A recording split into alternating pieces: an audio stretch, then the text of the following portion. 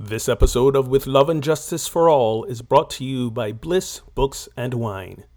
Bliss Books and Wine is an independent Black-owned bookstore for wine enthusiasts and book lovers. Listed as one of the Black-owned bookstores in America that amplify the best in literature by OprahDaily.com, Bliss Books and Wine is your go-to for all your favorite titles, including ebooks and audiobooks. And when we buy from Black-owned businesses, we are helping to create a world of racial equity. When ordering online, use the code 846BOOK for a 10% discount. That's 846BOOK for a 10% discount at blissbooksandwine.com. Through mindfulness practices focusing on anti-racism, we increase our emotional resilience, recognize our biases, and make real our common humanity.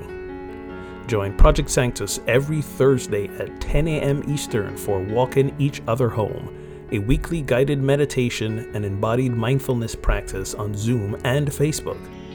Let's walk together on the path of justice and racial healing with humility, kindness, and love. Learn more at projectsanctus.com.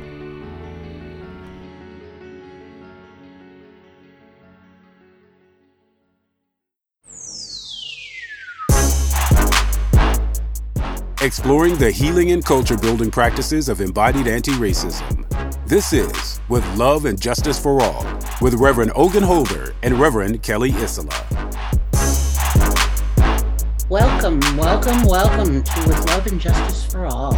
I'm Reverend Kelly Isola. I'm joined by my partner in consciousness and crime, Reverend Ogun Holder. What up?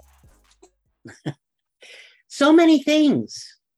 I know it's just sort of a general what's up, but so many things. Up and down and up and down again. This is Love and Justice for All, where we talk about embodied anti-racism, dismantling oppression in all its forms, fostering liberation, and particularly the challenges that arise as spiritual seekers. We are both licensed and ordained ministers, although I have to confess, Ogun, sometimes I don't want people to know that. But that's probably a different podcast. I'm not gonna lie. When I introduce myself to people, it is perhaps the last thing I let them know. I need you to like me first, or let me give you the opportunity to like me first before, because you say that word minister, man, it changes the whole dynamic of the conversation and the relationship. So. And you know what's I know this is a squirrel moment. we down the rabbit hole already. 2 minutes in, we're down the rabbit hole. Well, you can always count on me for that. But what's funny is, as you said that, I could feel the quote unquote liberation leaving when I think about, conversations or meeting new people, and why I don't say the minister part, because I enjoy the freedom of just being Kelly. And then they find out, and that's the end of that. Right. Listen, it is a real thing. It is a real thing. It is a real thing. And then you got to explain what unity is. And then that's a whole other Oh, yeah. Yeah. No. It's like being a greeter at Walmart. How's that? It is nothing like that. What are you talking about? I don't know. I'm just going from one squirrel moment to another. Let's get back to script. Okay. Yes, we can. We want to. Yes. We might actually return to this conversation as we talk about love and rage, because there's a connection there. I'm thinking there is, which is what we are talking about today, is love and rage, a path to liberation. And we're basing our conversation on the book by Lama Rod Owens, who the name of the book is Love and Rage, The Path of Liberation Through Anger, by Lama Rod Owens. So we're going to unpack some of that. And because we have an event coming up around that, which I will let you, Ogun, talk about. But first, before we go there, just want to thank our listeners and our subscribers that come from all over the US, and they come from all over the world. There's always some new country listening in, which is really exciting to me. Canada, France, the UK, Ukraine, Brazil, Mexico. Yeah. Yeah. We international. We are. Yes, we are. And as always, no matter when or where you're listening, you can join in on the conversation on Facebook or Instagram. Our handle is at Get Our Holy On. And you can watch us live stream the recording of this podcast on Facebook Tuesdays and Fridays, around 3-ish, somewhere in that 3-4 o'clock hour. You know, sometimes we're a little flexible Eastern. With the recording time, but yes, Eastern, 3 o'clock, yep. 3 o'clock Eastern, somewhere in there. And you can respond in the comments in real time. You can also leave a voicemail, 413-GET-HOLY. That's 413-438-4659 for those of us without letters on our phone. And so a couple of things coming up. Our final final fiction book club gathering for the year. We've been doing these monthly for the last few months. That's happening this Thursday. Today we're recording Tuesday the 25th, so Tuesday, October the 27th. That's happening. It is How the One-Armed Sister Sweeps Her House. I don't know you're going to get that read if you hadn't before now, but still jumping on the discussion. Our nonfiction book club, I think we got 2 more sessions. We're doing Do the Work by W. Kamau Bell and Kay Schultz. It is a chock full activity book of actual things to do to help dismantle white supremacy and racism. And you can jump in at any time. So even though there's just 2 sessions left, if you're hearing about this for the first time and you're interested, please join us for that. And we've got 2 workshops coming up we're very excited about. Let me work backwards chronologically.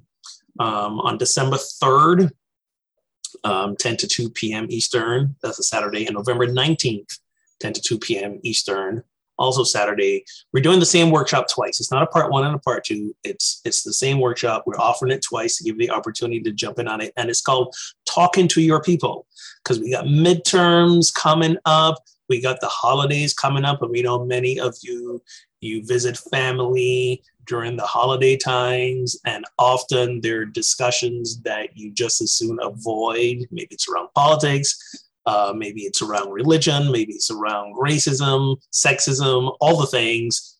And many of us aren't equipped with how do we have these conversations with our family members without, waving that turkey carving knife around in a seemingly hostile manner. So we have some help for you. We're designing this workshop called Talking to Your People to provide you with a plan before, during, and after the conversation, and equipping you so you can get more information and register for that at our website, projectsancus.com/events. And hopefully we'll see you there. There's going to be a lot of role playing. So we're not just throwing information at you. We're going to set up some fun scenarios for you to do your work. Wait. Are there air quotes around that fun word? There's always air quotes around fun. I'll play the racist uncle. Just to mess with your head. Just to mess with your head. I'll play Karen. There you go. So we will have that workshop for you.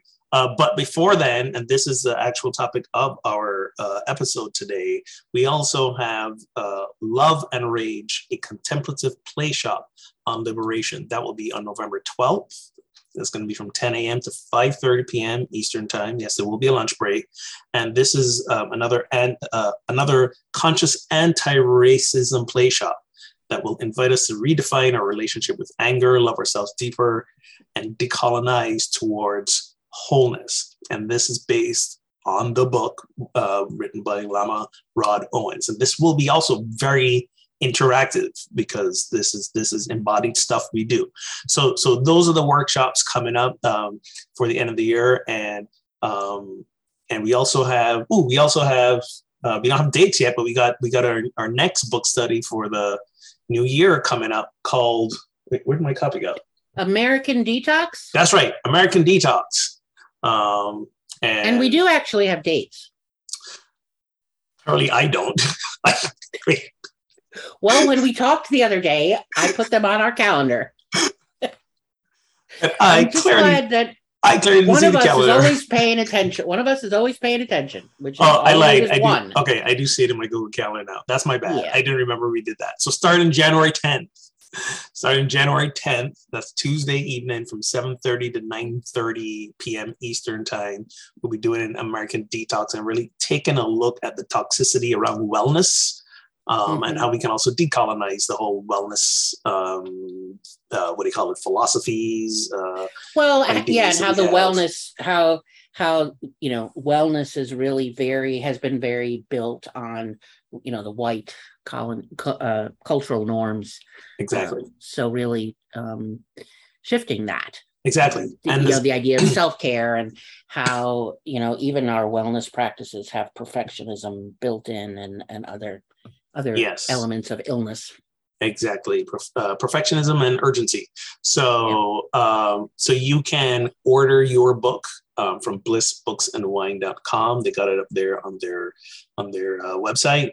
Use the code 846book for a 10% discount. Help us support that Black-owned bookstore. They're based in Kansas City. They sell online. They're very close to opening their brick and mortar store, which is very exciting. So, part of shifting the system, decolonizing the system, is paying attention to where you make your purchases. So, please help support. Again, Black-owned bookstore. It's owned by two sisters. Even if you aren't able to make the dates of the book study, this is a very important book to read. So go ahead and look for that there. That's American Detox from blissbooksandwine.com. Use the code 846book. All right, so Love and Rage. Let's jump in. And the reason I actually just finished reading this last night, just in time for the workshop. And one of the things I really love about this, as we talk about decolonizing minorities, and just start the discussion here, for so long in New Thought, in spirituality, I was told anger is a bad thing. Not to mention rage, which is like extreme anger, but anger is bad.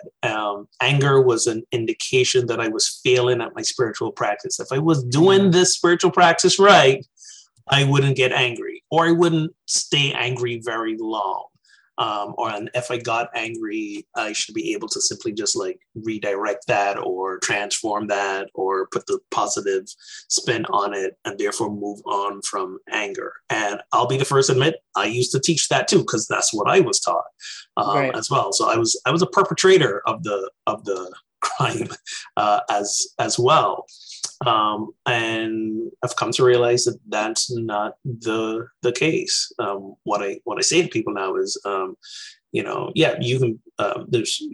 you can become outraged, which is for me more of a I use this term, and it's probably gonna need some explanation. A righteous anger, like there's stuff that you should be angry about. There's stuff out there. There's injustices, there's discriminations that, yes, you should become angry about them. And rather than stay enraged and let the anger consume you and be toxic, sort of use that anger as a pathway towards action, as a pathway towards realizing your own complicity, as a pathway to your own decolonization, all these things. And therefore anger is a pathway to healing. Actually, it is. Well, I want to back up just a little bit, because you were talking so fast. That was I gave the cliff notes. That was the cliff note paragraph. Okay, excellent. Right? Yeah. Don't need to come to the workshop. That wasn't it all. Right. Okay, we're done. Yeah. Talk to you later. Bye-bye. Now, that was more the why and the what. The how will be involved in the workshop. Right. Well, so yes, break it down.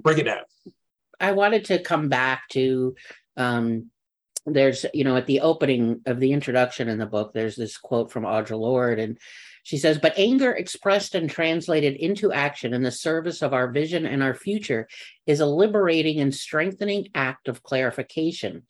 For it is in the painful process of this translation that we identify who are our allies with whom we have grave differences, and who are our genuine enemies.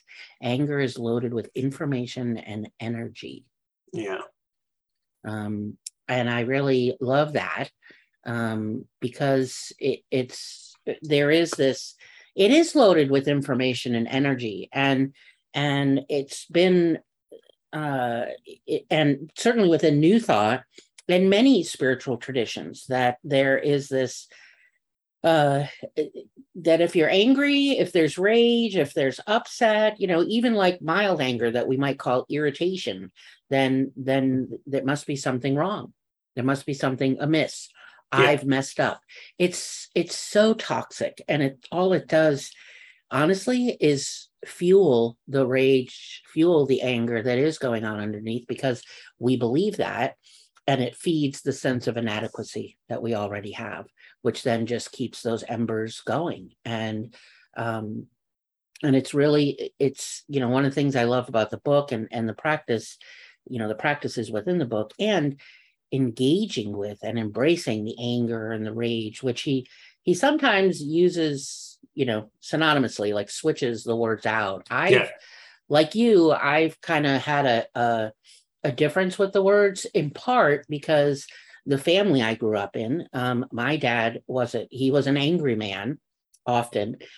And then there were the times that it was rage, where you knew, like, run for the hills, Yeah, and rage, I run faster. Rage for me implies, there may not be always, but it implies like violence. That the anger isn't just seen and heard, but it is felt, and it may not be physically felt, but it is felt. For me, like, anger and rage is the difference between throwing a lit match and throwing a Molotov cocktail. That's there's fire involved, but one's gonna do a whole lot more damage. Well, I realized too, when I first read the book, that I did differentiate between anger and rage, and my connection to rage was partly what you just said, and that there's something physical involved. And I don't mean violence, but the body's in movement, right? So if rage is being expressed, maybe, the person has, stood up, or they're using their arms, or it's just, there's more outward expression. And it might involve, physical, something physically, unleashing onto someone, like hitting or getting spanked, when you're little. But rage seemed more of like an adult emotion than anger. Like, I don't know that we speak about children when they're really angry, that, oh, now he's enraged. I don't know that. I'm just realizing it as I'm saying that. I don't know that we actually use the word rage when it comes to children. We don't. We barely use it when it comes to adults. Yeah, as you're saying, that's not a word we use a lot, and I think part of it is because we tend to want to shy away from the anger when it's there, or get to the other side of it really quickly, or and again, that rage is usually, again, from my perspective, usually associated with physical expression of the anger, and also sustained. Rage implies you're sitting in that anger and acting on that anger for a long time. For me, anger sort of, and this might be my own spiritual baggage, anger has more of a fleeting connotation. I got angry and then I moved on. I suppose rage is like, I'm simmering, and then I'm going to reach a boiling point, and then, blow my top at some point. That's the rage thing. Something's exploded.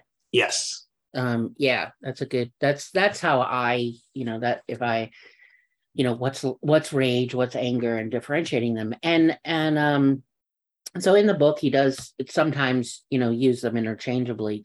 But the root of both experiences isn't any different, is where we wind up going with this, as anger, as a path to liberation. I think to make that statement is, I think it's challenging for a lot of people. What do you mean? We're supposed to be getting rid of it because, we're supposed to be making peace with each other. We're supposed to be like fill in the blank. And every time you're supposed to, that term, it just solidifies that sense of inadequacy, because we're not, right.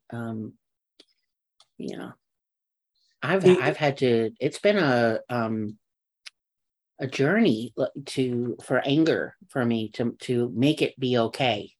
And that's really yes. really one of the biggest pieces is becoming aware of it and engaging it. Like, it's okay, like allow it to bring its seat up to the table. And the reason I didn't was because of the family I came out of. Like, you just didn't, you got in trouble if you were angry. Well, for me, it was, so wait, let me ask you a follow-up question before I make it all about me again. Before I recenter myself in the conversation, when you say you got in trouble for being angry, like what I assume that means you were punished, or how was it dealt with? That it was if we showed anger, like got mouthy. Growing up, if we got mouthy, or if you hit your sibling, if you hit your brother or your sister, or you yelled or whatever, then you got in trouble. You got, go sit on your bed, go weed the garden, time out, extra, whatever it was. Gotcha. What I learned about anger was not to have it. And as a result, I wound up in addiction. I've been clean for almost 34 years, but I went into the very dark road of being an addict. Like, there's which is, it's turned inwards, which is what, he talks about in the book, right up front, that the anger is, whether anger or rage, it's, we're really emotionally hurt, and we're trying to find a strategy to take care of ourselves. We're trying to find a strategy to offer some tenderness to ourselves, but we haven't been taught how to do that. Yes. So instead, we stick with the anger, we stick with the rage, because we've been taught that there's some kind of protective nature, about it. And if I can maybe not at home, that's where I learned, because we weren't allowed to have anger in the home, except my dad, he was allowed to. What the message that I grew up with, and it took me a while to kind of to discover what it was and unpack it and begin the healing process, it was these three little phrases: be strong, be good, shut up. Be strong, be good, shut up. And none of those give space for anger or rage. Right. Yeah. I can see that. Yeah, and I'm thinking of all the implications, the way that informs your decision making in adulthood. Yes, as well. Yep. Yeah. I grew up with my mother being the torchbearer of anger in our family, and she was either super calm or super angry. There was no in between, and it flipped on a switch. Even to this day. She is, to her credit, a lot calmer now, but if anything happens that she doesn't agree with in principle, in theory, in practice, all of a sudden it's like, and I think for her it was, this is how you get people to comply. So that was a lesson I grew up with, being afraid of making her angry, which ended up being afraid of her as well, and learning to suppress my thoughts, my opinions, my feelings. Was I born an Enneagram 9, or did I become an Enneagram 9 because of that? I'm going to say the latter, probably, right? Yeah. So from early on, it was like, how do I make her happy? Because if I don't make her happy, then there'll be peace, then I'll be okay too, right? So that informed my whole decision making around making others happy, avoiding conflict, going along to get along, suppressing my needs, and then at some point you can only squash down so much, and then the rage comes up, right? The rage happens. When I was married, 15 years that I was married, it happened twice, to the point that it almost ended my marriage, when out of the blue, I just really blew my top and engaged in unrecognizable behaviors, to your point about addiction, right? And And it was like, what happened to the easygoing with the flow, laid back Caribbean guy? But that's because of years of practicing how to squash the anger, not having a healthy relationship with the anger, being afraid of my own anger as well. And even to this day, even though I have a wholly different and healthier relationship with anger, the default of squelching and avoidance is still there. Like, it's still the first visceral reaction that I get. And I have to tell myself, oh, wait, no, you don't do it that way anymore. We know Right. we know how to express our thoughts or feelings or desires. We know how to disagree. We have words we can use. We don't have to get angry about it, and we also don't have to avoid it as well. Right. But this is, listen, this is a practice that's only been in place for the last, I don't know, 8 of my 48 years, right? Yeah. It's still relatively new. So the default is still there, to be afraid of my anger. But now it's for me, the anger is an indication that some action, thoughts, or beliefs is out of alignment with the essence of who I am. That's the first indication. Yeah. One of the things I love about this work, and particularly, is the beginning place of that you're okay just as you are. Yeah. And I don't need to, there's nothing, you are already loved, you already belong, there's nothing to fix, there's nowhere to get to, like when you are angry. Is it uncomfortable? Absolutely. But the anger emerges out of tension, right? Between being, most of us, I think, have heard that the anger, the rage, like underneath that is the hurt. Yes. And we want to take care of that hurt. We want to tend to it because we don't want to, but we don't know how, right? We were never taught. And what we were taught was that I need to direct my anger at something or someone. There's something or someone to blame. And if I stamp it out, if I can just not feel angry, then all would be right in my world. And yet that never worked. But I kept trying. That's one of those like addiction things, right? You got to keep trying. Let me try a different drug. Maybe this one will, different effect. That one. But what's so powerful for me in this practice, and why it's a pathway to liberation, is that when I can tell myself I'm pissed. In fact, I'm sitting here right now. I know there's stuff bubbling underneath because of things going on in my world, and I can say that I'm really angry. Then my practice is, and what we're going to be doing with this as a pathway to liberation, is to turn my attention to the wound, right? The hurt that's underneath the anger. Mm-hmm. And we think about anger as trying to protect ourselves, right? I get angry because there's this tension and I'm hurt. So I want to take care of myself. So how do I protect myself? And really, it's not about protecting ourselves, but it's about protecting the hurt, right? There's our little broken hearts, right? There's something much deeper that's where we turn our attention to. And that's where the transformation happens. That's where, the way he says it, is that somehow love is holding my experience of anger and despair, which the first time I read that, I'm like, wait a minute, I had to get a visual. Say it again.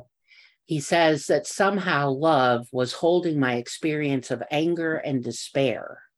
And the first time I read it, I literally had a vision of like hands or a basket of that was love was holding the anger and despair, because the anger or the rage was trying to protect, my very intense not little, but my woundedness, my hurt that was deeply buried underneath.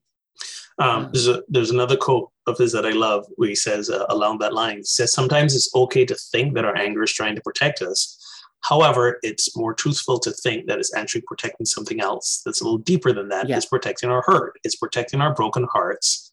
The work to turn our attention back to the woundedness is this really intense, profound path of transformation, which doesn't feel as good as just responding to the anger, because the energy of anger makes us feel powerful. Yes. That is really, really important, that last piece, because the energy of the anger makes us feel powerful, particularly if you're someone who is coming from a position in life where you are marginalized or invisible, right? This is where the liberation piece comes in. Is, as a woman, I've been ignored. I've been invisible. I had the last Women's March we had here in Kansas City. I had a gentleman was texting with me. I'm walking so I'm the one leading 3,000 women through the streets of Kansas City. I got the megaphone. We're 30 minutes before we're about to start, and this gentleman was texting me.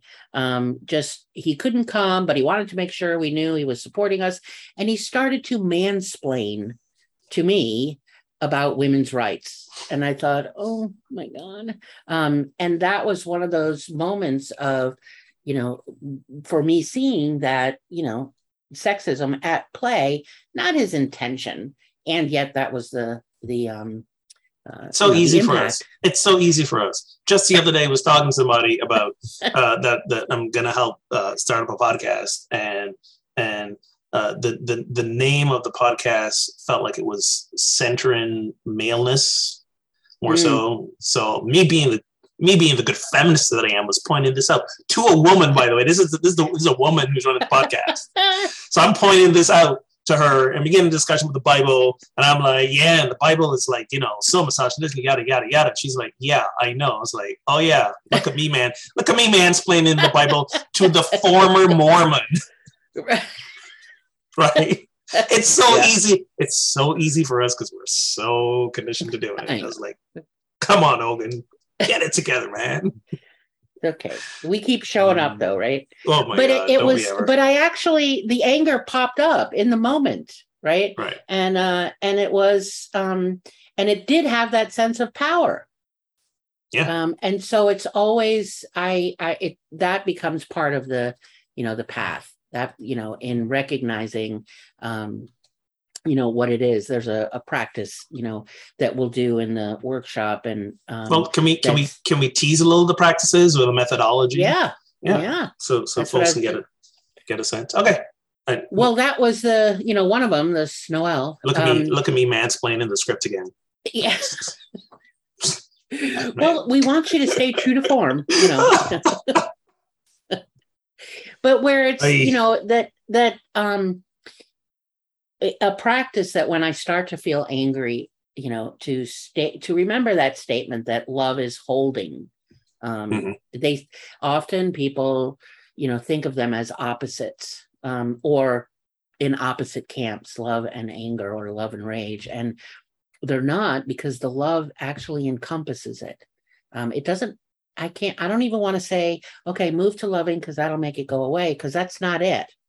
But it's love. It's the power of love, not romantic, kumbaya, smushy, pink frosting love, but the true principle of love, which is messy at times. Yes. But that allows us to see the anger, to give it a name, to know what's underneath that hurt, right? And to own it. That's what we don't want to do. We don't want to own the anger, and we don't want to experience it, because most of us have a relationship with anger that if I go fully into it, I'm going to fall apart. It's like grief. It's like crying. If I go fully into that, it'll just fall apart. And listen, I like a good grief cry. I mean, it's been with all the deaths that have been in my life in the last 7 years, a week don't go by where I don't have at least a good 1, 2, maybe even 3 cries. And I've learned to be there, to be comfortable with that, and to enjoy the catharsis of it. And I'm still on my journey of get into that same place of comfort with anger. I accept that I am an angry person. I've learned to be okay with the fact that I can be angry and that anger is okay. And I don't need permission to be angry. And I also, here's the other piece of it. I don't need to be afraid of making you angry. And again, I'm not making you angry. I'm, your anger response being triggered because I said or did something that touched on a wound. A catalyst. Exactly. So my journey to this day is trying to rewrite that default I mentioned earlier, backing away from that, Right. sort of deal. So I do like the 2 steps backward, 3 steps forward thing, which is still forward movement, but I'd love to continue the rewiring so that I don't do that 2 steps backward first. Because sometimes I do the 2 steps backwards and I get stuck there a little bit. And then there's the, and I'm not beating on myself. I am giving myself the credit for going, like, recognizing I'm stuck and then moving back forward and just accepting that might be how it goes for right now for a while. And, maybe one day it'll be just 1 step backward and 2 steps forward, or, whatever. But here we are. One of the things that he talks about in the book that when we think about anger and that bypassing stuff that we do, like I'm not supposed to be angry, or if I was a good, spiritual person, I wouldn't be angry, or I'd be able to make it go away quicker, or whatever, chatter that really just offers a sense of inadequacy for you. But he one thing that he says, and that kind of gets practiced throughout, and we'll do it certainly in the workshop, but throughout the book, is the idea that it's okay to privilege what I need. Not meaning like white privilege, but it's not saying, and it's not even saying that my needs are better than someone else's. It's that my needs need to be considered just like I'm considering other people's. My needs matter. My needs matter. They do. Yeah. But anger, I think, is a way to not, that I'm not even realizing that I'm ignoring what I need because of what comes, because we feel powerful. And one of the things we also have to realize is when we express our needs doesn't mean they're going to get met. Right. And that's what often happens with a lot of us, right? We go like, I finally work up the courage to express my needs, or here's what I want, here's my desire.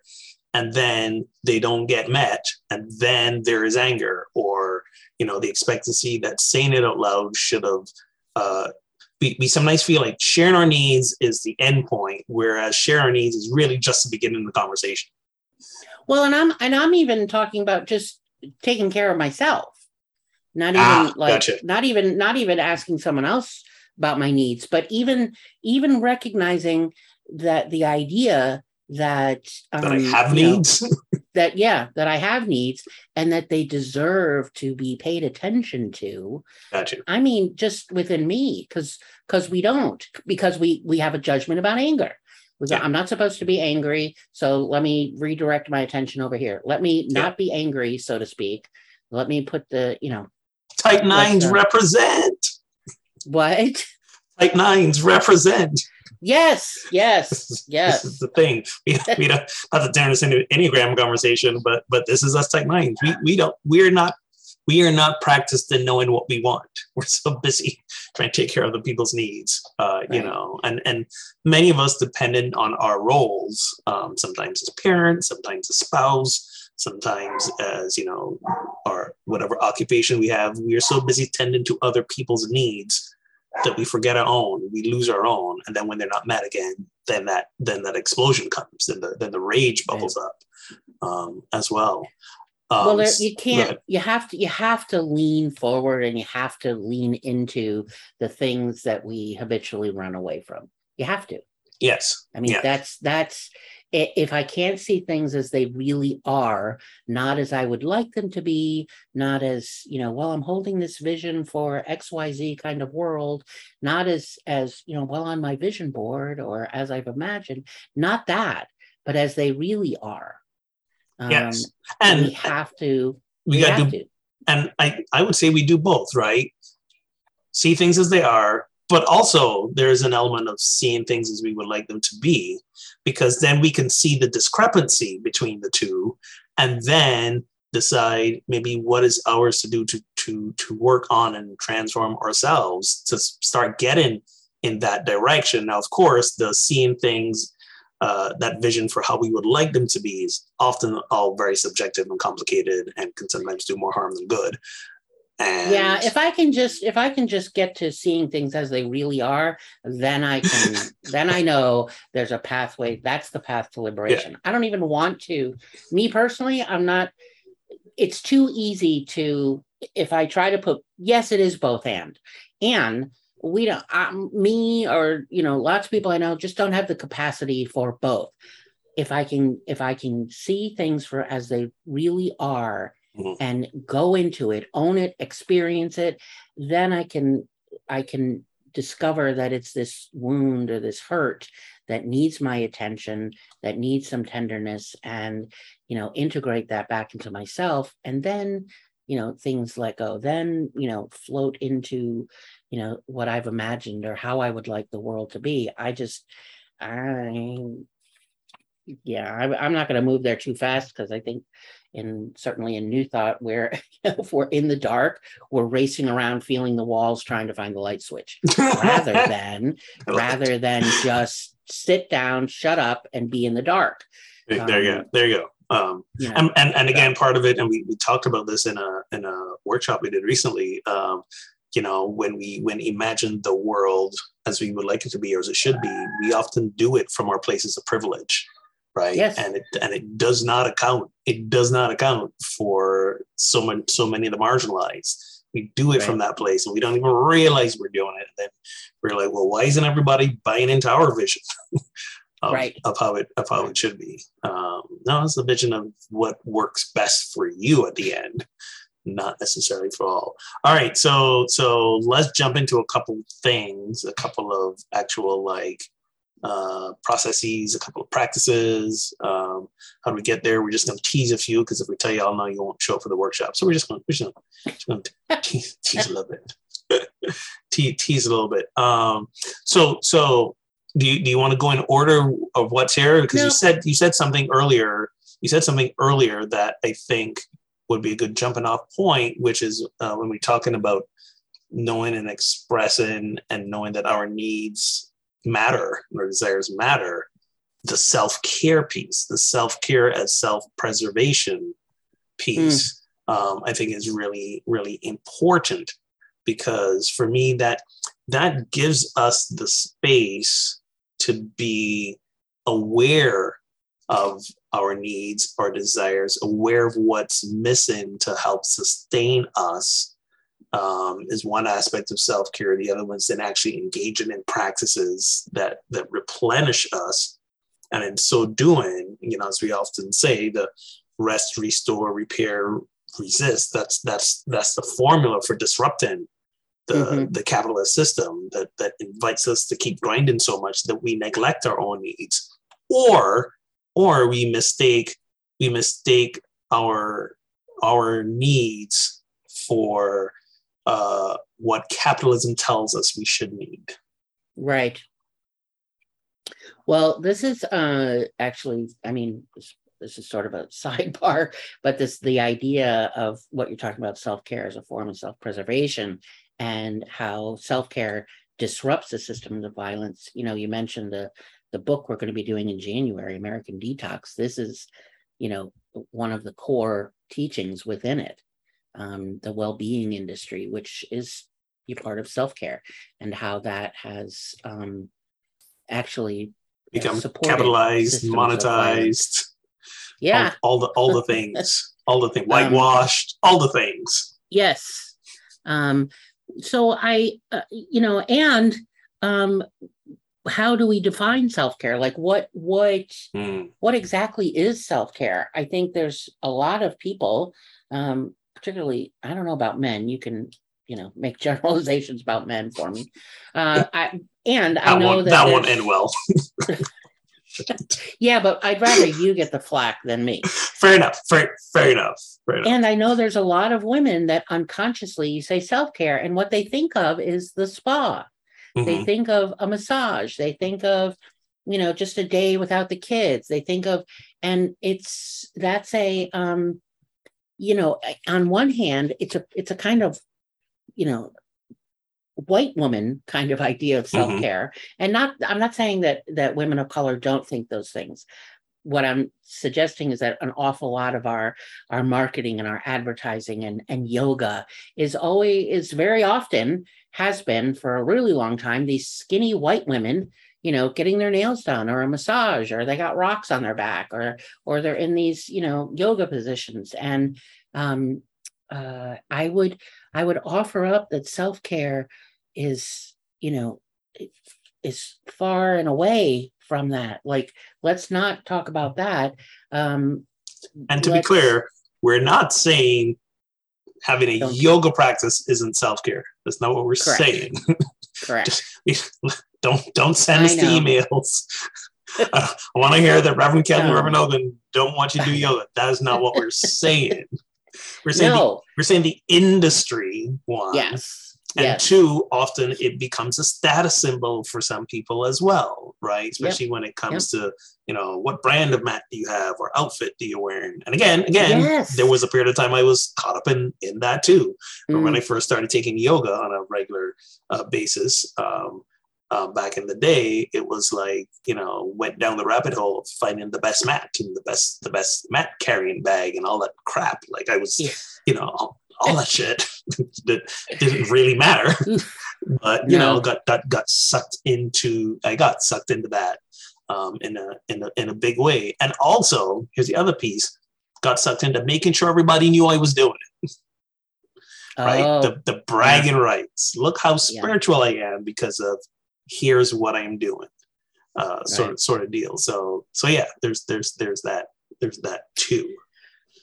So there's part of the why I think the self-care conversation is important, and really taking a look at what our practices are, is because it's important to see how self-care actually disrupts the systems of violence. And we've talked, I don't know if we've ever done a whole blog on or podcast on it, but we've talked about it, before, and how what it does is, the reason it disrupts systems of violence is that self-care, that really is not the usual suspects, I'll say, is we remove ourselves from the system, right? We take ourselves out of the system of oppression. We take, like, when we feel really urgent about, I got to get this done, I got to get that done, and this, and the idea of perfectionism and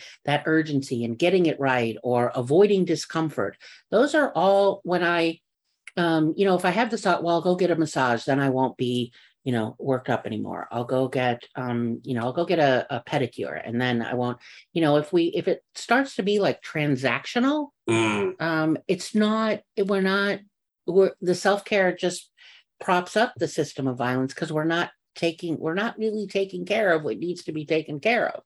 And in, in the workshop, and what he talks about in the book, are different practices and ideas that are around self-care practices that are about removing yourself. Like, when you find yourself worked up, you pause, you breathe, and you just, you take yourself out. You have your own self-soothing system. Mm-hmm. Like, right, that, we talk about embodied anti-racism. Well, put your hands on your face, or rub your thighs, or rock, or breathe. It's not a, it doesn't have to be that visit to the spa or yoga, which is fine, but I'm looking at things that are more about addressing what's the systems of violence and oppression that have been activated within, and then responding from that place. But we have to learn to embrace and love the anger and the rage that is bubbled up from being triggered. Does that make sense? It does, because my spa appointment may not be till next week.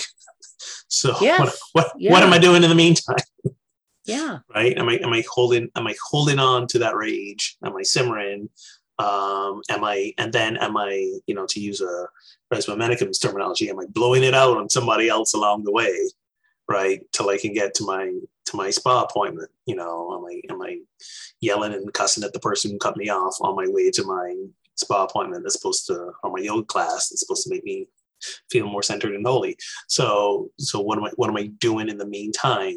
So no, I understand what you're saying completely. And again, these are some of the things that we are going to be talking about and equipping you and practicing in the course of the workshop. These in the moment by moment, when you are by yourself at home practices, rather than waiting for some external situation or occasion for self-care. Self-care is the both end. Yes, it is the both going to a spa day. It is the going, to a silent or meditation retreat somewhere. That's self-care. Self-care is also knowing how to soothe and center and de-escalate yourself in the moment or right after the moment, or no matter where you are. So it's both and, but the emphasis, partially thanks to capitalism, the emphasis is always on here's what you do later.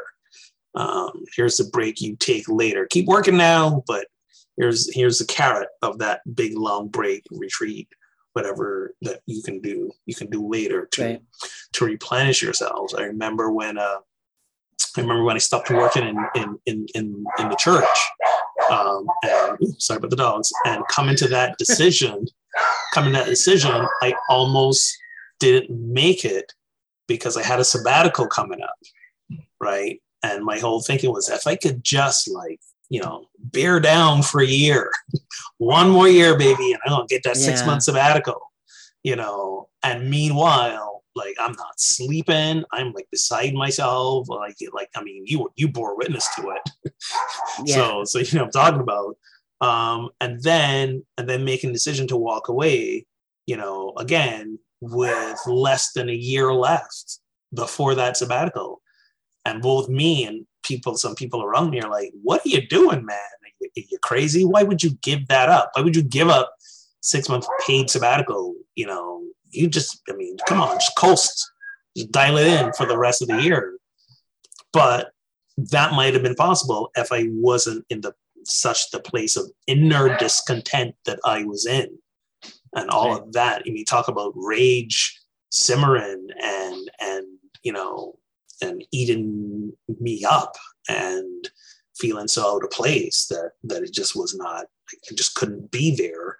And again, this is not so much about the there or the place, but just the whole context of everything.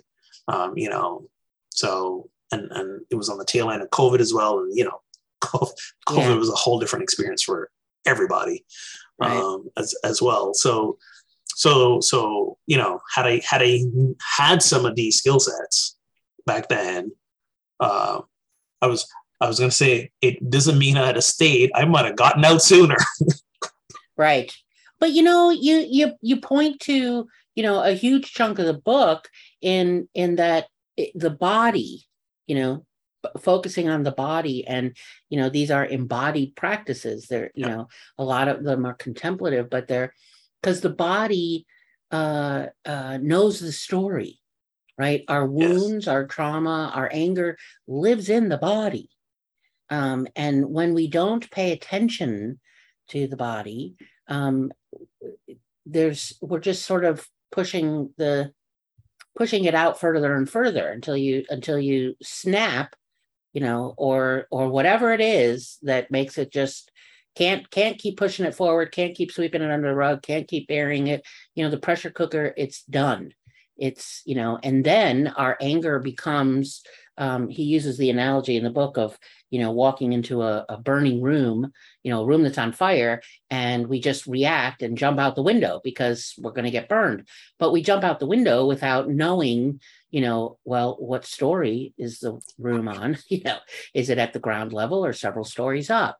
Am I there's been no space to think about where I might land. And that's what happens when we keep pushing it out. And maybe I land and I don't get hurt badly, but maybe I jump out and I wind up really getting hurt. So but by paying attention to the body, like that's how I was hearing what you were talking about, like in deciding to leave church ministry, was that the body was telling the story. And when you're rooted, as he says, when I'm rooted in love, anger reveals itself as trying to point us to our hurt. And when I take care of my hurt and loving at the same time, the energy of anger becomes an energy that helps me cut through distractions and focus on the work that needs to be done. Yeah. And he's just so being rooted in the love while being angry. That's how I hear your story. My body wasn't telling the story. My body was projecting it onto an IMAX screen. Yeah. In Dolby surround sound. Well, it's the body was telling the story. It was checking out. And me going like, how do I get out of this theater? It's like really bright and really loud, like too bright, too loud. I don't like what's on the screen. And it was like one of those, like every door out of that mini theater led me back into the same theater. So I was like, all right, how do I stop this? Like a fun house. Like a oh, full circle back. I see what you did there. That was brilliant. Yep. That was brilliant. I do like that. That was good. So I think we can start to wrap up here a little bit. Yeah, there's so many things that in it is the some contemplative practices, specifically around the meditation practice of Tonglen, which is one of my favorites. Yeah, that's a practice of mine. What he refers to as skillful mourning. Mourning. It's skillful mourning, which again, it's that's one of those areas, the mourning, the grief, where we have a tendency in our culture, and certainly within New Thought circles, that somehow anger can't be part of it. Yeah. Especially if a person committed suicide, oh. or if the person was not a very nice person. Yeah. Like somehow, because they're dead, we're not supposed to be angry. Yes. Yes. Yes. There's a lot of anger. Oh, sorry, go ahead. Well, and that can, if we do that, we can actually wind up being more fixated on the pain and the grief, and not to try to make it go away, but allow us to, by being able to hold, anger as part of a cycle of grief or mourning. Yeah. It allows us to metabolize or give space for the grief. Again, because love is holding it. Yeah, that was one of the things that my therapist, after Jennifer died, really worked with me to go like, you can be angry. You can be very angry that she died. You can be very angry around her choices that led to her death. You can be angry around the fact that you are here raising this 15-year-old. No, she was, 14 at the time, but turned 15 shortly afterwards, on your own. You can be angry that this did not turn out how it's supposed to. You can be angry about all those things. Does not mean you loved her any less. Right. I think that's a place for us to pause, because it's kind of like with grief too, is that anger means that love is there. Yeah. Yeah. If you didn't love, you wouldn't get pissed off. Right. And so if I'm angry, it's really what's deeply underneath is a hurt, right? Yeah. And the hurt is a function of, perhaps love was missing. Yeah. Or something. But it's just, I think we miss that. And certainly this will come out in the workshop, the play shop. I called it a play shop because I don't like the word work. Listen, let's be clear. We're going to be working though. Yeah, I know, but it just, work has just gotten to be one of those 4-letter white words. But yeah, anger and rage means that love is present. Yes. It really does. It really does. And we have the capacity for both. And they don't negate each other. So please head over to projectscientist.com/events. Register for Love and Rage, a contemplative play shop on liberation. Again, it will be on November 12th from 10 a.m. to 5:30 p.m. Eastern time. This is a Saturday. Yes, there'll be breaks. There'll be time for lunch, all that sort of thing. If we were meeting in person, I'd say we provide lunch, but we're not. It's on Zoom. So, you know, bring your lunch or whatever. We're going to provide space to have lunch. There you go. We'll provide the lunchroom. So yes, please join us in that. What Kelly and I have come to is that, you know, like a lot of these workshops we're going to repeat. We understand that, you know, for some of you scheduling wise, you can't make a certain day. And we may repeat these later. We probably will, but this will be a good one again to get into going into the holidays, because let's be clear, sometimes the holidays stoke a lot of not just anger, because sometimes we would rather not have the relatives that we do, and that folks things, but also a lot of grief. Is activated during the holidays as well. And with that, you know, we touch on anger, we touch on the deep love. So this will be a great equipping as we move into the holidays. So please go sign up for that. Also sign up for the Talking to Your People as well. You can make donations at projectscientist.com. As always, please be part of our affinity groups that meet the first and third Wednesdays of every month, because it's in discussions like these that we have that all this stuff comes up, and all this stuff, you know, we are in community together as we do that. Thank you again for listening, for subscribing on whatever platform you subscribe and listen on. Please rate us on the platform. Tell others about it. If you happen to know that person who does not know what a podcast is, they can listen online at withloveandjustice.podbean, PODBEAN, podbean.com. And I think that covers it for today. So until we meet next time, let's get our holy on.